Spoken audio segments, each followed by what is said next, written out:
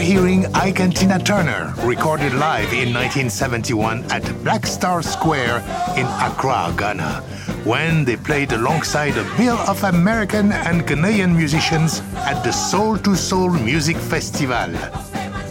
There were about 100,000 people in that square. So it was a celebration in itself, but the anticipation that we were going to see somebody like Tina Turner live and Les McCann, Santana, and all those people live for the first time, it was just unbelievable feeling. Hello, Georges Collinet with you on Afropop Worldwide from PRX. Today's program, Soul to Soul at 50. We'll talk with some musicians and audience members who took part in the festival, as well as Duke Professor Tsitsi Ella Djadji, author of Africa in Stereo, Modernism, Music and Pan-African Solidarity, about the rich legacy of musical to and from in the Black Atlantic. The Soul to Soul Festival was held on March 6, 1971, in celebration of Ghana's Independence Day. The concert, which featured Wilson Pickett, Ike and Tina Turner, Santana, the Voices of East Harlem, and others, was produced by the American father-son team of Ed and Tom Musk. Here is Tom. My family was very interested in West Africa, and we were making a movie in Nigeria, and since we were there, James Brown came to town to do a concert. And because of my background, I was a hippie back in the 60s, we came up with the idea of trying to do a concert with James Brown right there in Nigeria. That didn't work for a variety of different reasons. So my parents had contacts in Ghana, and so we reached out, and everybody thought it was a great idea to do a concert with American black artists. So that's how it basically started, was because we were there, because of our interest in the culture, it all came together for a concert that still here we are 50 years later, and there's more interest now than there was then.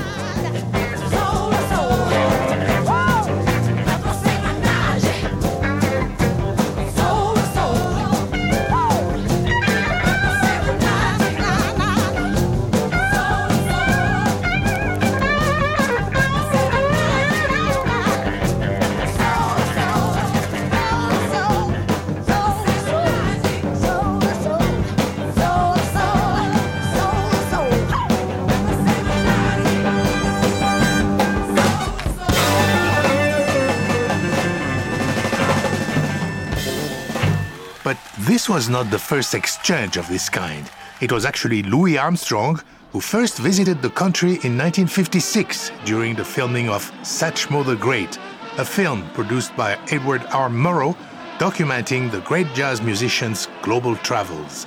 And while in the Gold Coast, Armstrong's first concert was widely popular. It was written that after the show, crowds lined up the streets of Accra and a mile-long procession followed Armstrong back to his hotel. In a single performance in Accra, Armstrong and his All-Stars played to an audience of 100,000 people. The police said it was a record for the Gold Coast, and it may well have set the world's record in the entire history of music. Here is Tsitsi Ella Djadji, author of Africa in Stereo, Modernism, Music and Pan-African Solidarity. Louis Armstrong went to Ghana when it was still the Gold Coast in 1956. And for me, that is the beginning of, say, the concert planning process for Soul to Soul in 1971. In Ghana, Louis Armstrong was completely convinced he was a Ghanaian because he met a woman in a market who was so much like his grandmother that he was convinced that this is where he came from. That was musicologist John Collins, longtime friend of our program and a resident Ghanaian music expert here at Afropop. There are these incredible images of Armstrong getting off the plane with his trumpet in hand, a brass band of high life musicians there to welcome him, playing what he knows as the tune Sly Mongoose, and they are singing All For You. And they jam right away because this is a song and a repertoire and a way of relating to music that makes sense and that they have engaged in on both sides of the Atlantic. The Ghanaians claim the song as a high life. In fact, it's one of the oldest high lives in Ghana. But he recognized the melody. He said that he recalled his grandmother singing the tune.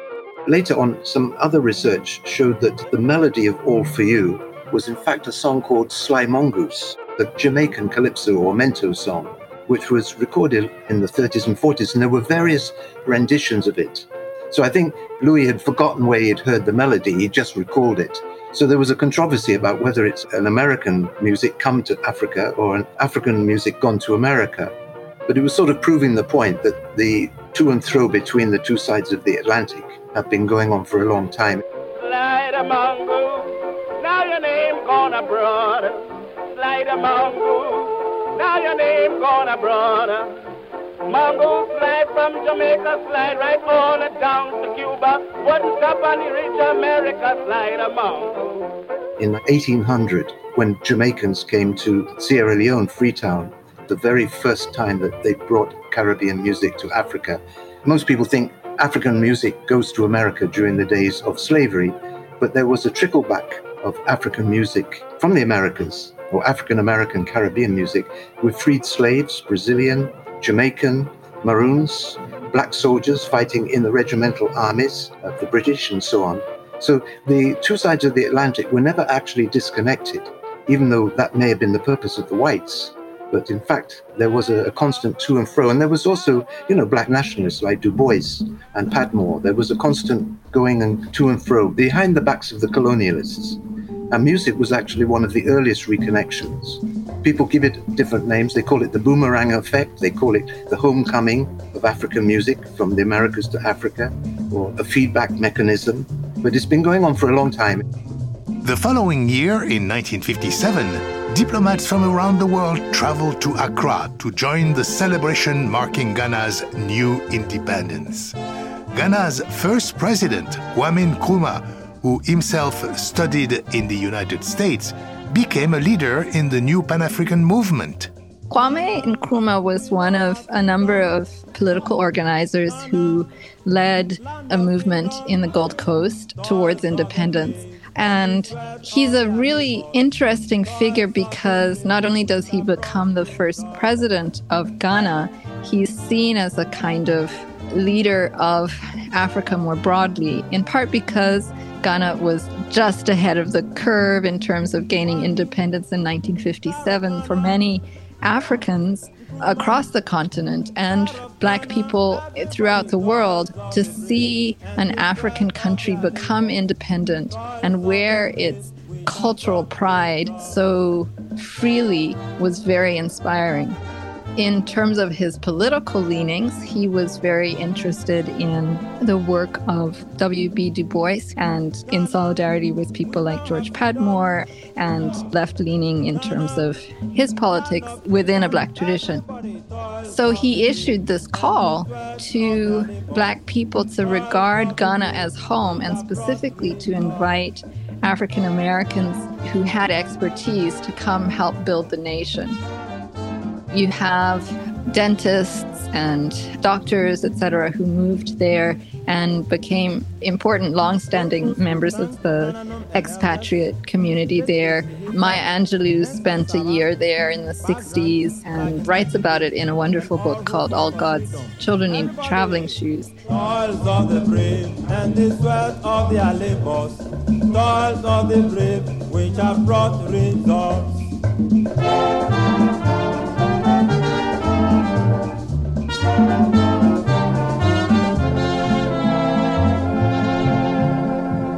The soul-to-soul idea. The concept actually was first proposed by Maya Angelou. She was living in Accra in 1962 to 65, And she didn't come up with the name Soul to Soul, but she came up with the concept of a big festival to reconnect the two sides of the Black Atlantic. And that was later picked up, sadly, after Nkrumah was deposed, one of the following governments picked up the idea. They gave it the name Soul to Soul because soul was the dominant force. James Brown was more or less God in Africa at that time. And Wilson Pickett was soul brother number 2, and he was the one who actually came. Being Maya Angelou, she met really important people in academic circles, in government, and particularly in cultural and diplomatic circles. She, at the time, was a dancer and singer. As such, with so many relationships and an interest in the connections that she was experiencing, that she was looking for, that she was also confronting her own sort of romanticism, she was a great spokesman for these ideas. But of course, to go from an idea, a concept, oh my gosh, wouldn't it be so great if we could bring so-and-so and such and put on a concert. By the time that concert takes place, Nkrumah has been deposed in a coup. And the folks who take over from him are not part of this Pan-African movement. They have some sympathies in that way, but this certainly wasn't a priority for them. Many of them were much closer in terms of their education to Britain. And so I think it's the strength of her vision and the fact that the musicians who were going to come by the time the concert happens were, like huge global stars. And so just to make a story out of that visit, there's no doubt that it will work. I think that's why the momentum remained despite these political shifts. Kwame Okanse now lives in the United States. In fact, not far from Afropop headquarters in Middletown, Connecticut, but he was born and raised in Ghana. As a young man of 27, when the Soul to Soul Festival came to Ghana, he, like so many of his peers, was ecstatic for the hits coming out of America. We knew about everybody, all the musicians. Here in the US, you don't do that. But Ghana, when somebody who sells records, they will have the loudest speakers and put on all their albums and play them as loud as anybody can hear them, just to attract customers. So with that, we had every song that came out of the US. African-American music was just playing good, and it's not new that this music had been circulating in Africa and became really important to local popular cultures. Having the recent soul records, having your bell-bottoms, and being able to dress with that kind of panache was such an important way to mark yourself as part of the youth generation. You still had all these older figures who were the figures of authority, and many of them were very beholden to the colonial powers, even if they were defying them. Much of their education, their idea of structures, societal order, all of that kind of thing. The youth movement was something really different. And so there's that happening. And then I think what's really cool in the 60s is that it's a mutual interest, right? This is starting to be the period when people are going to wear their tashikis and take African names, and really a sense of identity among African Americans that Africa mattered.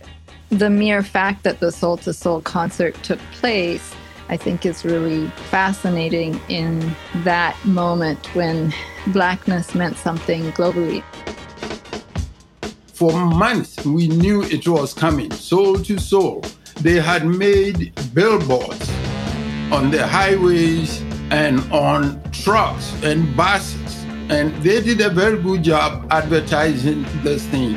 So by the time the event came around, we were all looking forward to some events. We always used to do big stuff for independence celebration, just like we do here for July 4th. And the price was not that bad. They had several sections where you could pay extra to get closer, and then a little less if you were in the stands and with the crowd. And I wanted to be with the crowd. That's where the action was. For me, I thought I was a kid. If you think about Woodstock here in US, it was similar. with the difference that we never had rain. It was beautiful, 24-hour event, and it was memorable. Meanwhile, across the Atlantic, a group of American musicians were boarding a plane at the Kennedy Airport in New York City, bound for the festival in Accra. For many, it would be the first trip to Africa. And among the group was Kevin Griffin, singer of the group The Voices of East Harlem, who was only 12 at the time. Let me tell you a little bit about Ghana. This was the first country in Africa that became independent after World War II. In 1960, they broke away from the British. When they said we are approaching the airport, the airplane got eerily silent because all of the jubilation, all of the laughter, all of the fellowshipping, all of the joking, all of the human aspects of these great artists all sort of melted in one pot when they said we're about to land. I'll never forget how quiet it got. To see the shift in the airplane, the mood changed. It struck me as something is going on here. This is different. And then when we landed, and they said, "Welcome to the motherland," that was the first time I've heard that phrase. And it was at that point that my attention shifted. And when they opened up the door and we were greeted by that many of our African brothers and sisters, the music playing, and it impacted me that this show is not like all the other shows that we had ever performed in. And it was from that moment that I began to pay close attention. It was at that moment I began to grow up a little bit. It was at that moment I began to ask questions. And so the journey began. Oh my God, the American musicians come in and just seeing them. Some people knew they were coming at the airport. So days before this event, there had been people who welcomed them at the airport. Those were big events themselves. They had drumming and dancing and screaming at the musicians as if they were family. People would call their names. You would think it's somebody they knew from somewhere. But these were all Americans. But like they said, it's soul to soul, coming back home. For Kevin Griffin, the trip soon became an experience he would never forget. And many questions of his own identity began to take shape. The importance of why they called it the motherland. That was one of the main questions that I was interested in knowing. Number two, interesting enough, I said, I don't see any white people. I only see Black people here. And that was another revelation that was then given to me, the significance of Africa. And then from there, I was able to say, oh, that's why they called it Soul to Soul. We're bringing our soul to the soul of Africa. In the days leading up to the concert, the promoters of the festival had arranged for the musicians to visit various villages and cultural sites throughout Ghana. They experienced the local food, journeyed north to the mountain village of Aburi, where they exchanged song and dance with the population. Nana, the Voices of East Harlem would want to sing to you.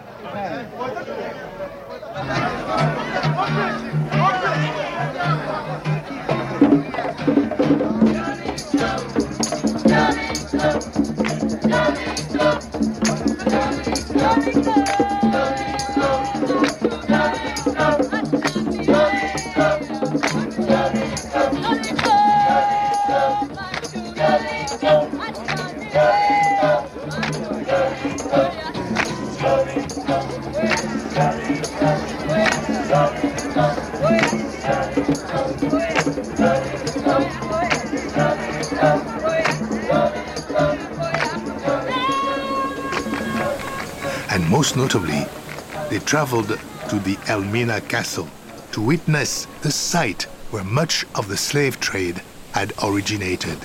Here is Mavis Staples recounting her experience in the Soul to Soul documentary film. These were thick brick walls, stone. These are rooms where the slaves were brought when they unloaded the slave ship until they sorted out who was to stay. These shackles were still in the brick, where they would be shackled by their wrists and their foot. There were so many, they couldn't stand side by side, so they would stand in single file. And they would stand up all night and all day, and if you got really sick, there was a doorway there, just an open cut to where the slaves, if they got really sick or if they were too old, they'd walk through that door right out into the ocean. That was the most sorrowful and heavy laden, your heart whelms up in your throat and tears whelm up in your eyes, and you're thinking about all these people, and there was an eerie, eerie feeling in there. Sometimes late at night, you can hear the moans and groans coming from here. Their spirits are still here. They're still here. Of course, the most impactful was when we visited the slave trade castle, where the slaves were held before they were transported. They walked us through and gave us to understand that this is the very place where slaves were chained and they were held and they were bought and sold until it was time for them to be transported to the other side of the Atlantic. I do recall very, very clearly the tears that was being shed by many of the adults, both in the group.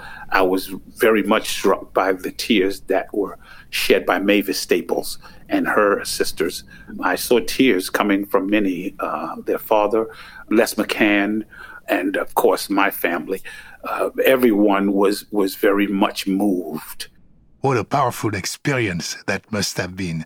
You can hear in their voices just how much they were transformed.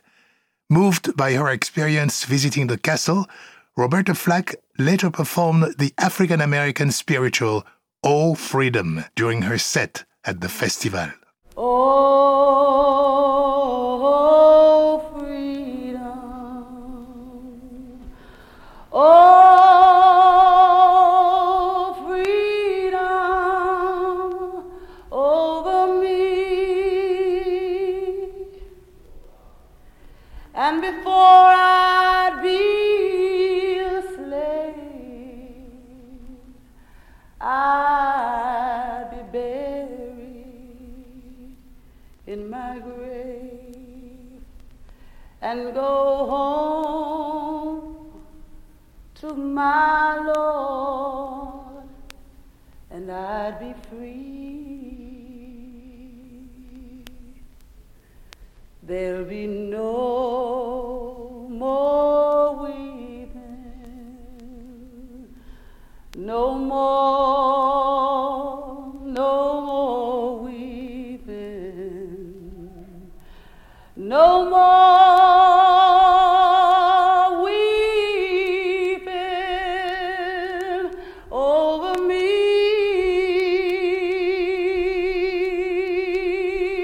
And before I'd be a slave, I said I'd be buried in my grave, and I'd go home to my Lord, and I'd be free. Oh, freedom. Oh, freedom. Oh, freedom over me. And before I'd be a slave, I said I'd be buried in my grave, and I'd go home to my Lord, and I'd be free.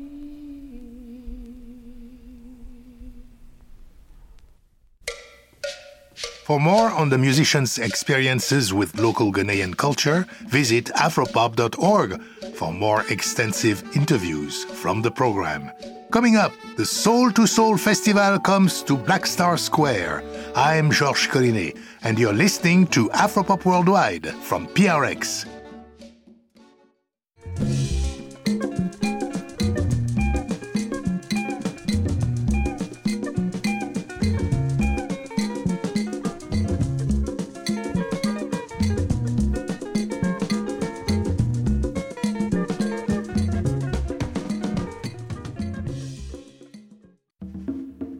I probably heard about it on the grapevine. I mean, it was advertised all over the place. I was working in a student band with some Lebanese and Ghanaian friends, and we heard about it, and so some of us went to the show. I'm a guitarist, so when I first came to Ghana as a student in 1969, Hendrix was the god. But by 1971, he'd been replaced by Santana, and then lo and behold, Santana comes to Ghana. For many of us, we weren't coming to see Wilson Pickett. We're coming to see Santana. But of course, everybody went for their own reason. It won't die. The Soul to Soul will never die because it's a sort of archetypal musical statement. They started with Ghanaian stuff. The master of ceremonies, he was Michael Egan. He was the national DJ. Every song we ever listened on radio. Now, he came in, announced the event, and welcomed everybody, and then gave a list of who is who. And it started, of course, like in the Ghanaian culture, we had to have a prayer. So the area chief, he came and poured libation. He had 2 bottles of schnapps in each hand. Normally, it's only 1. But this guy had 2, and it was like, oh my God.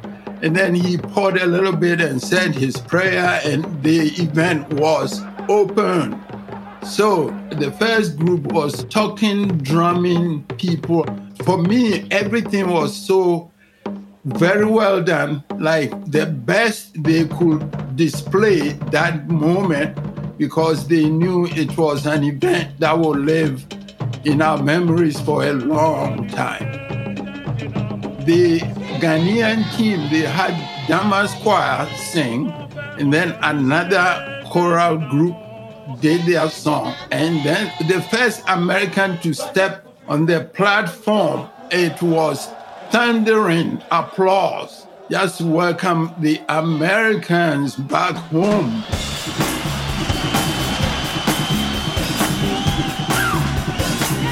The first American group to take the stage was the Voices of East Harlem. It was a sea of people, a sea of African people. The number was nothing new to me, because you must understand, we did the Isle of Wight. We did Madison Square Garden. You know what I'm saying? So seeing a sea of people was nothing new to me. But to see a sea of Black people made it a difference. And then to be able at that juncture now, again, in the timeline of it all, having been impacted and understanding and maturing and growing and realizing the culture of where I was and the significance of Africa and the music of Africa, the beat, the rhythm of Africa, then all of that flooded the stage in my performance at that time. And so that's what made the difference. That's what made that performance unlike any of the other.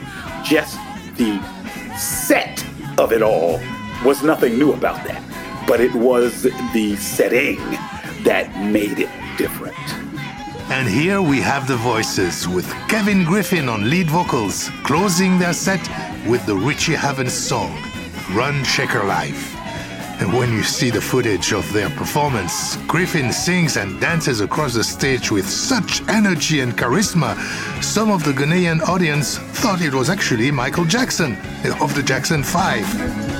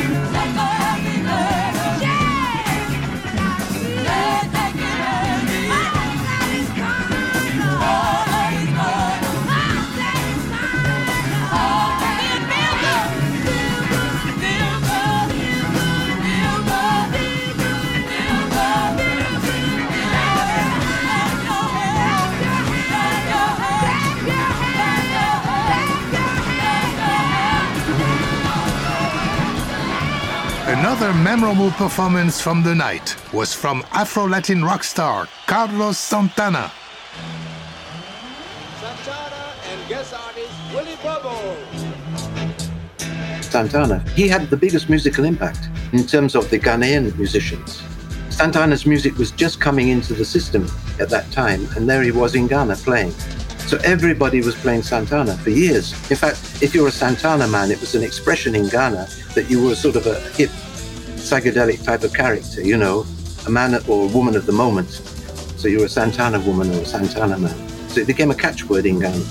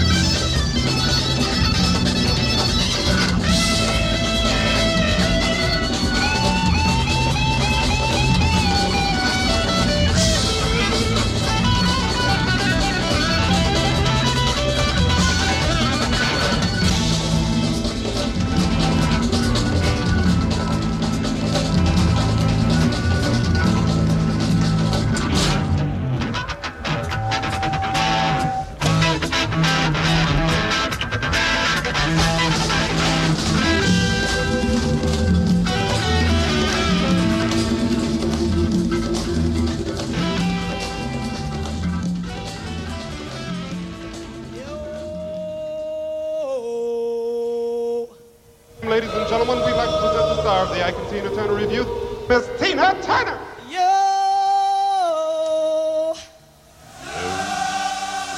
I was very, very, very close relationally to Ike and Tina Turner. I was actually adopted as their on-the-road son because we had traveled so much together. And so because of the relationship that I had with them, when it was their time, I told them, I want to be at your show. And they said, absolutely. And they asked my mother and told her it would be okay. They would take me. We get in a cab and they were late. So the performance was on a beach front. The backdrop was the Atlantic Ocean. In the daytime, you could clearly see that it was on the opposite side of a huge, I don't want to call it wilderness, but a big field in Africa, okay? It was untamed. It was a big open field in Africa in broad daylight. When we went to go to do their performance, they were a little bit late. Got in a cab, and the cab couldn't get close enough to the stage.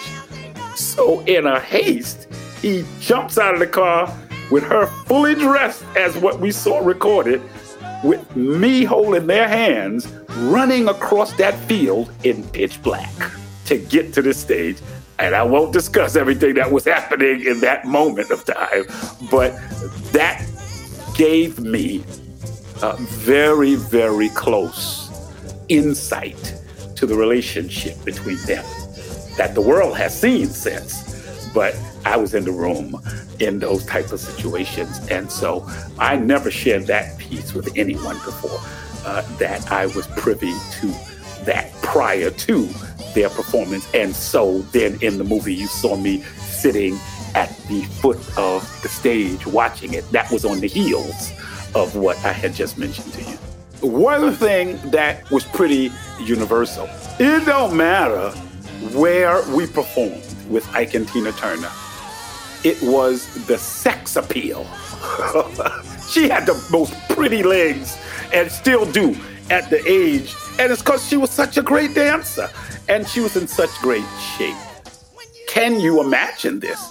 Being in Africa, but yet bringing the sex appeal that they were not accustomed of seeing and being around on the norm.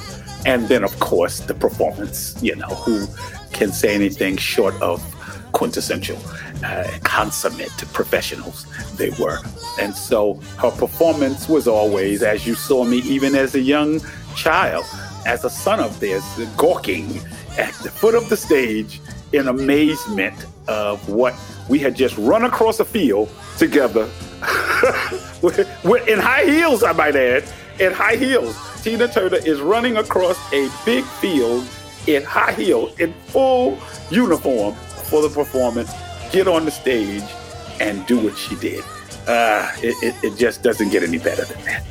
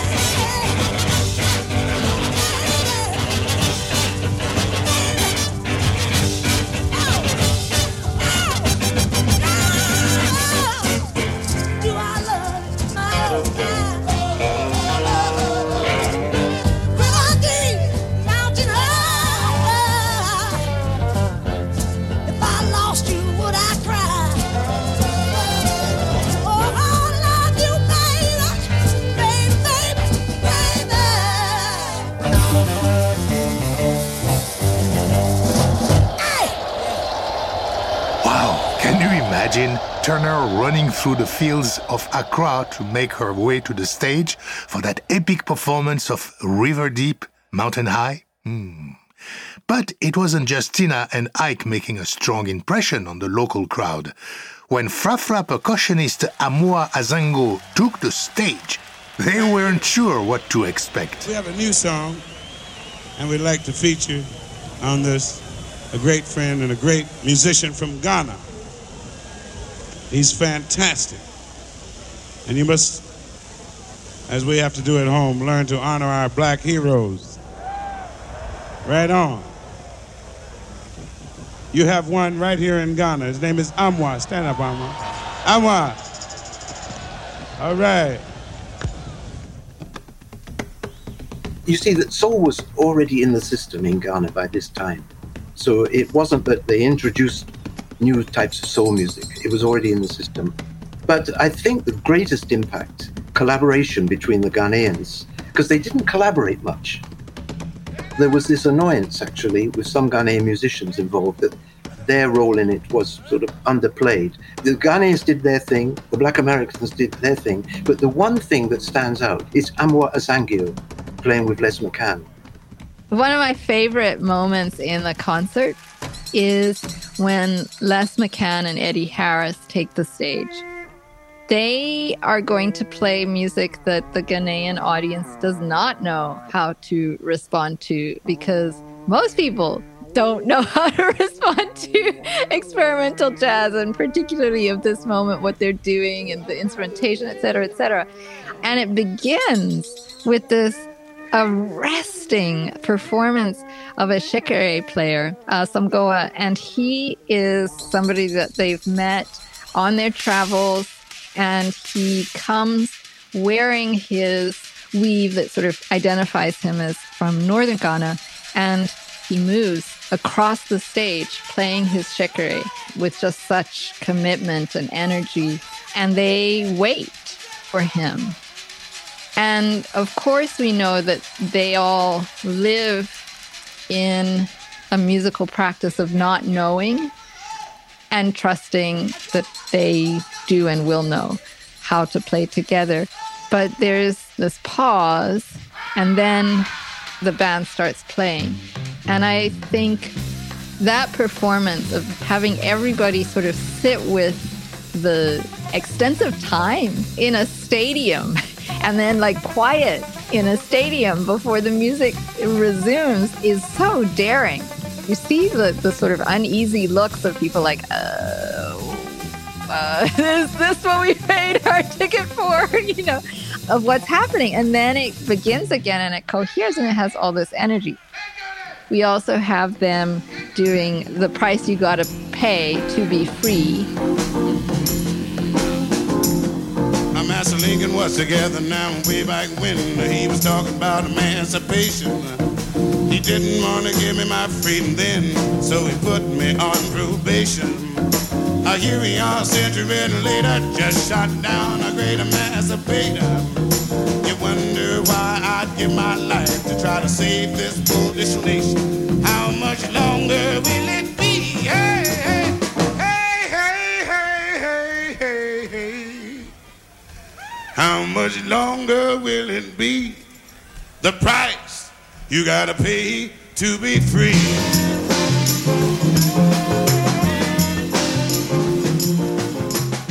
And then you've got the staple singers asking, when will we be paid for the work that we have done?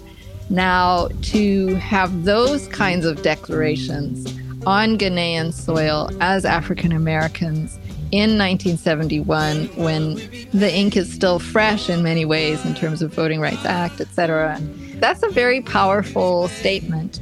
And it's one that's interesting to think about being heard by Ghanaians for whom those aren't their politics and their history, but that also resonates with other forms of exploitation, that maybe the music is the translator. It's something important that these musicians feel that that kind of an articulation of freedom, but also awareness of value and of a certain kind of debt that has not been paid to them as African Americans, and in the way that they phrase it at that point has not been paid by America, the nation. I think that's a really powerful thing, and it makes it clear that this was a political event. Music is never not political, right? I think everyone at some point or another had to struggle with our performance in this setting. What do we sing? What is appropriate? What will work? What will translate? Everybody struggled with that question.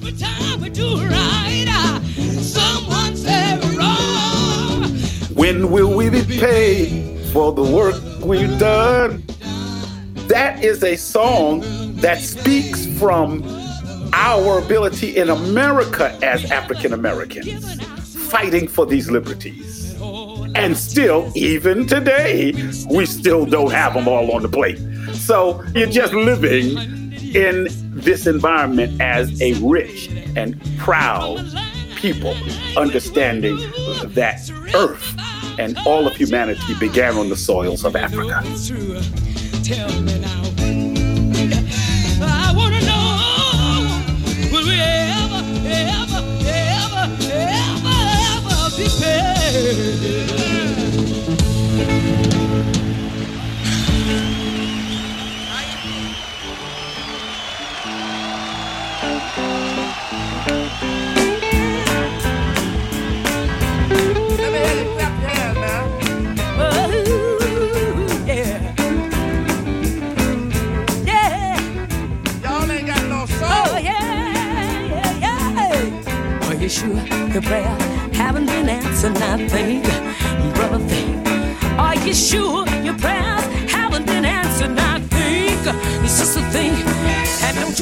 Every good law didn't stop to hear you. He hears and sees everything you do. Stop now and take an inventory. You'll come up with a different story because he sees every move you make, every wiggle of your head and wink of your eye. It's his laughing, and those are his tears you cry. Oh, and you may not know how to pray, but he loves you when you try. So raise your voices high, and the Lord will hear you.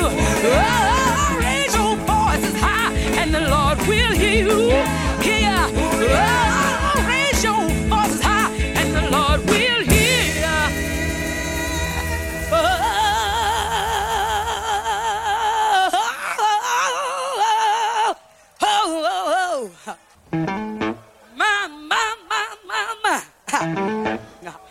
Oh, you gotta do is try him.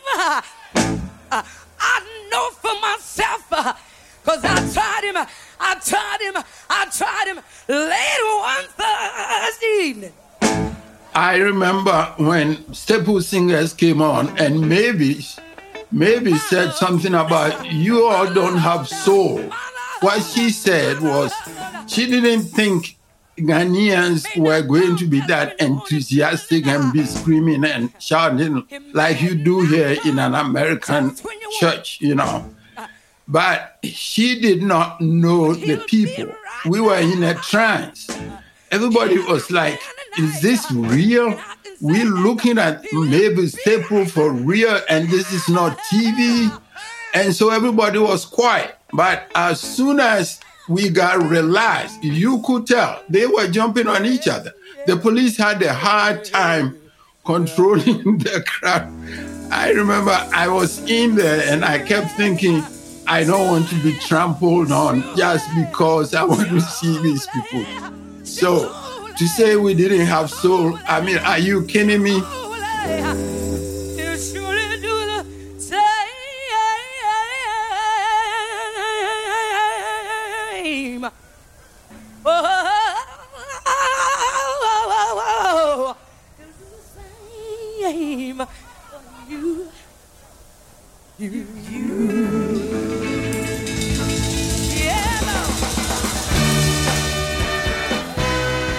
Then somewhere at the end of the show, when Wilson Pickett made a gesture for people to come on the platform, you could see these Ghanaian kids dancing as if they were James Brown. You know, we had the moves. I myself used to dance like, you know, I was encouraged. Really, the star of the show was Wilson Pickett. He was already a superstar in Ghana, partly because he was America's soul man number 2 after James Brown. At one point, some policemen who were meant to be on duty jumped on the stage and started to dance because the policemen also liked soul music. That was when the place really erupted. So that day was like once in a lifetime event. We had soul. It was big. See that twinkle in your eye. I'm gonna wait till midnight hour. That's when my love begins to shine. You the only girl I know. The soul in the midnight hour. Lord have mercy.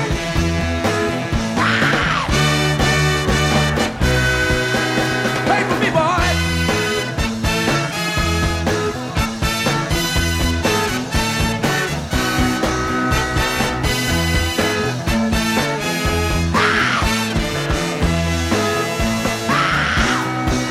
I'm gonna wait till the midnight hour. My love come tumbling down. I'm gonna wait till the midnight hour. That's when my love begins to shine. Just you and I. Just you and I. Just you and I. Just you and I. I'm gonna hold you. Hold you in my arms.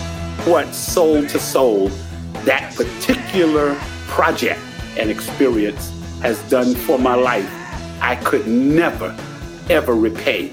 The experience that Africa gave me as a young man turned my life around, matured me beyond comprehension, and I came home changed and understanding that there was more to life, there was more to me as an African American, and even today, with seemingly society embracing the social and racial injustice in this country, I can sit and say, we, the voices, soul to soul, we were way ahead of our time.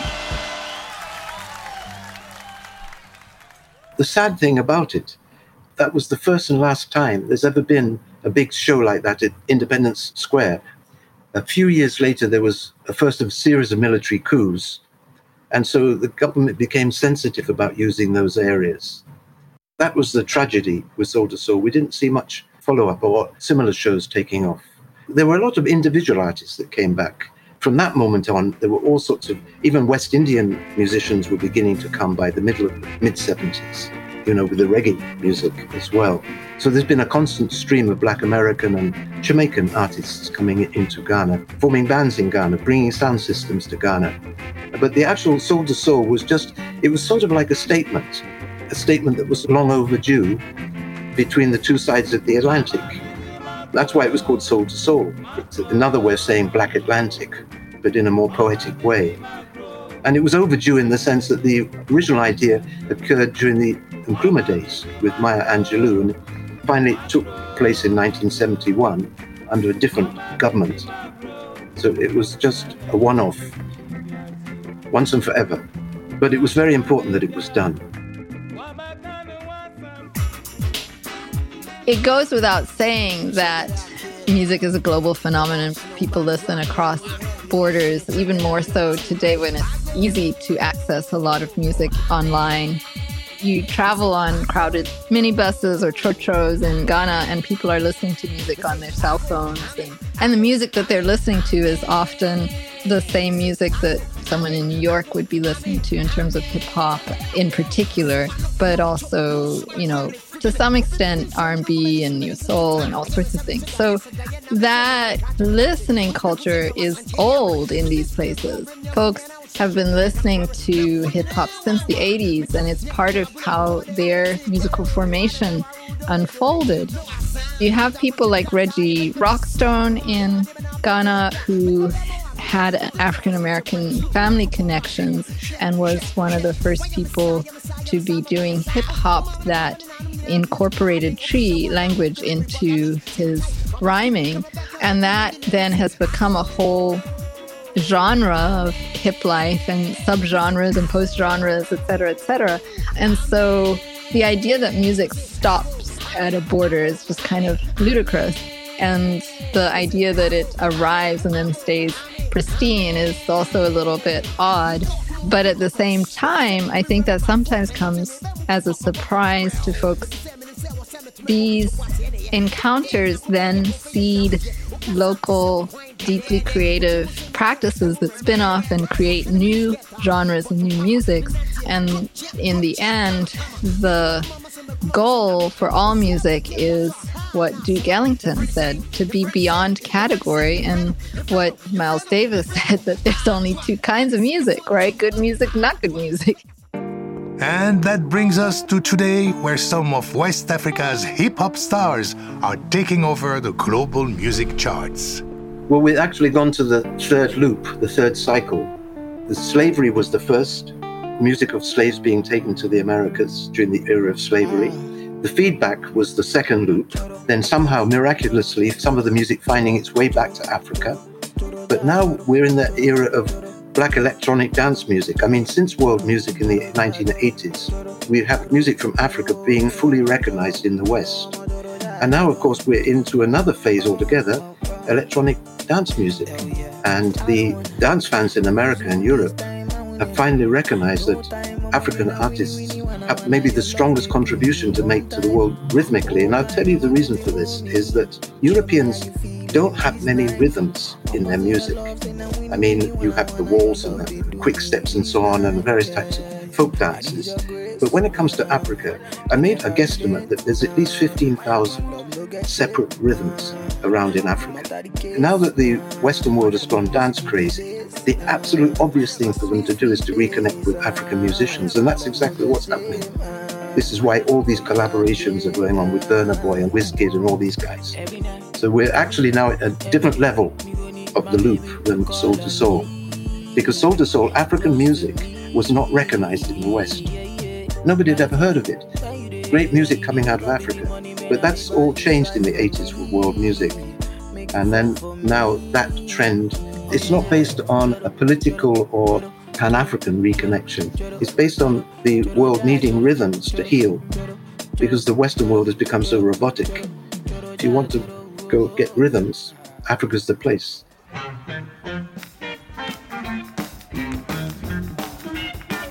Funding for Afropop Worldwide comes from the National Endowment for the Arts, which believes a great nation deserves great art, and from PRX, affiliate stations around the US. And thank you for supporting your public radio station. Thanks to Tsitsi Elajaji, John Collins, Kwame Onkanse, Kevin Griffin, and Tom Musk for their help with this program. Visit afropop.org for photos and footage from the festival. And you can also find us on Facebook and follow us on Twitter at AfropopWW. My Afropop partner is Sean Barlow. Sean produces our program for World Music Productions. Research and production for this program by Brandy Howell. And be sure to subscribe to our podcast, including radio programs and our Afropop Close-Up podcast series. And don't forget to join us next week for another edition of Afropop Worldwide. Our chief audio engineer is Michael Jones. This program was mixed at Studio 44 in Brooklyn by Zubin Hansler. Additional engineering by GC from the Syncopated Lair in Washington, D.C. Banning Air and CC Smith edit our website, afropop.org. Our director of new media is Ben Richmond, and I'm Georges Collinet.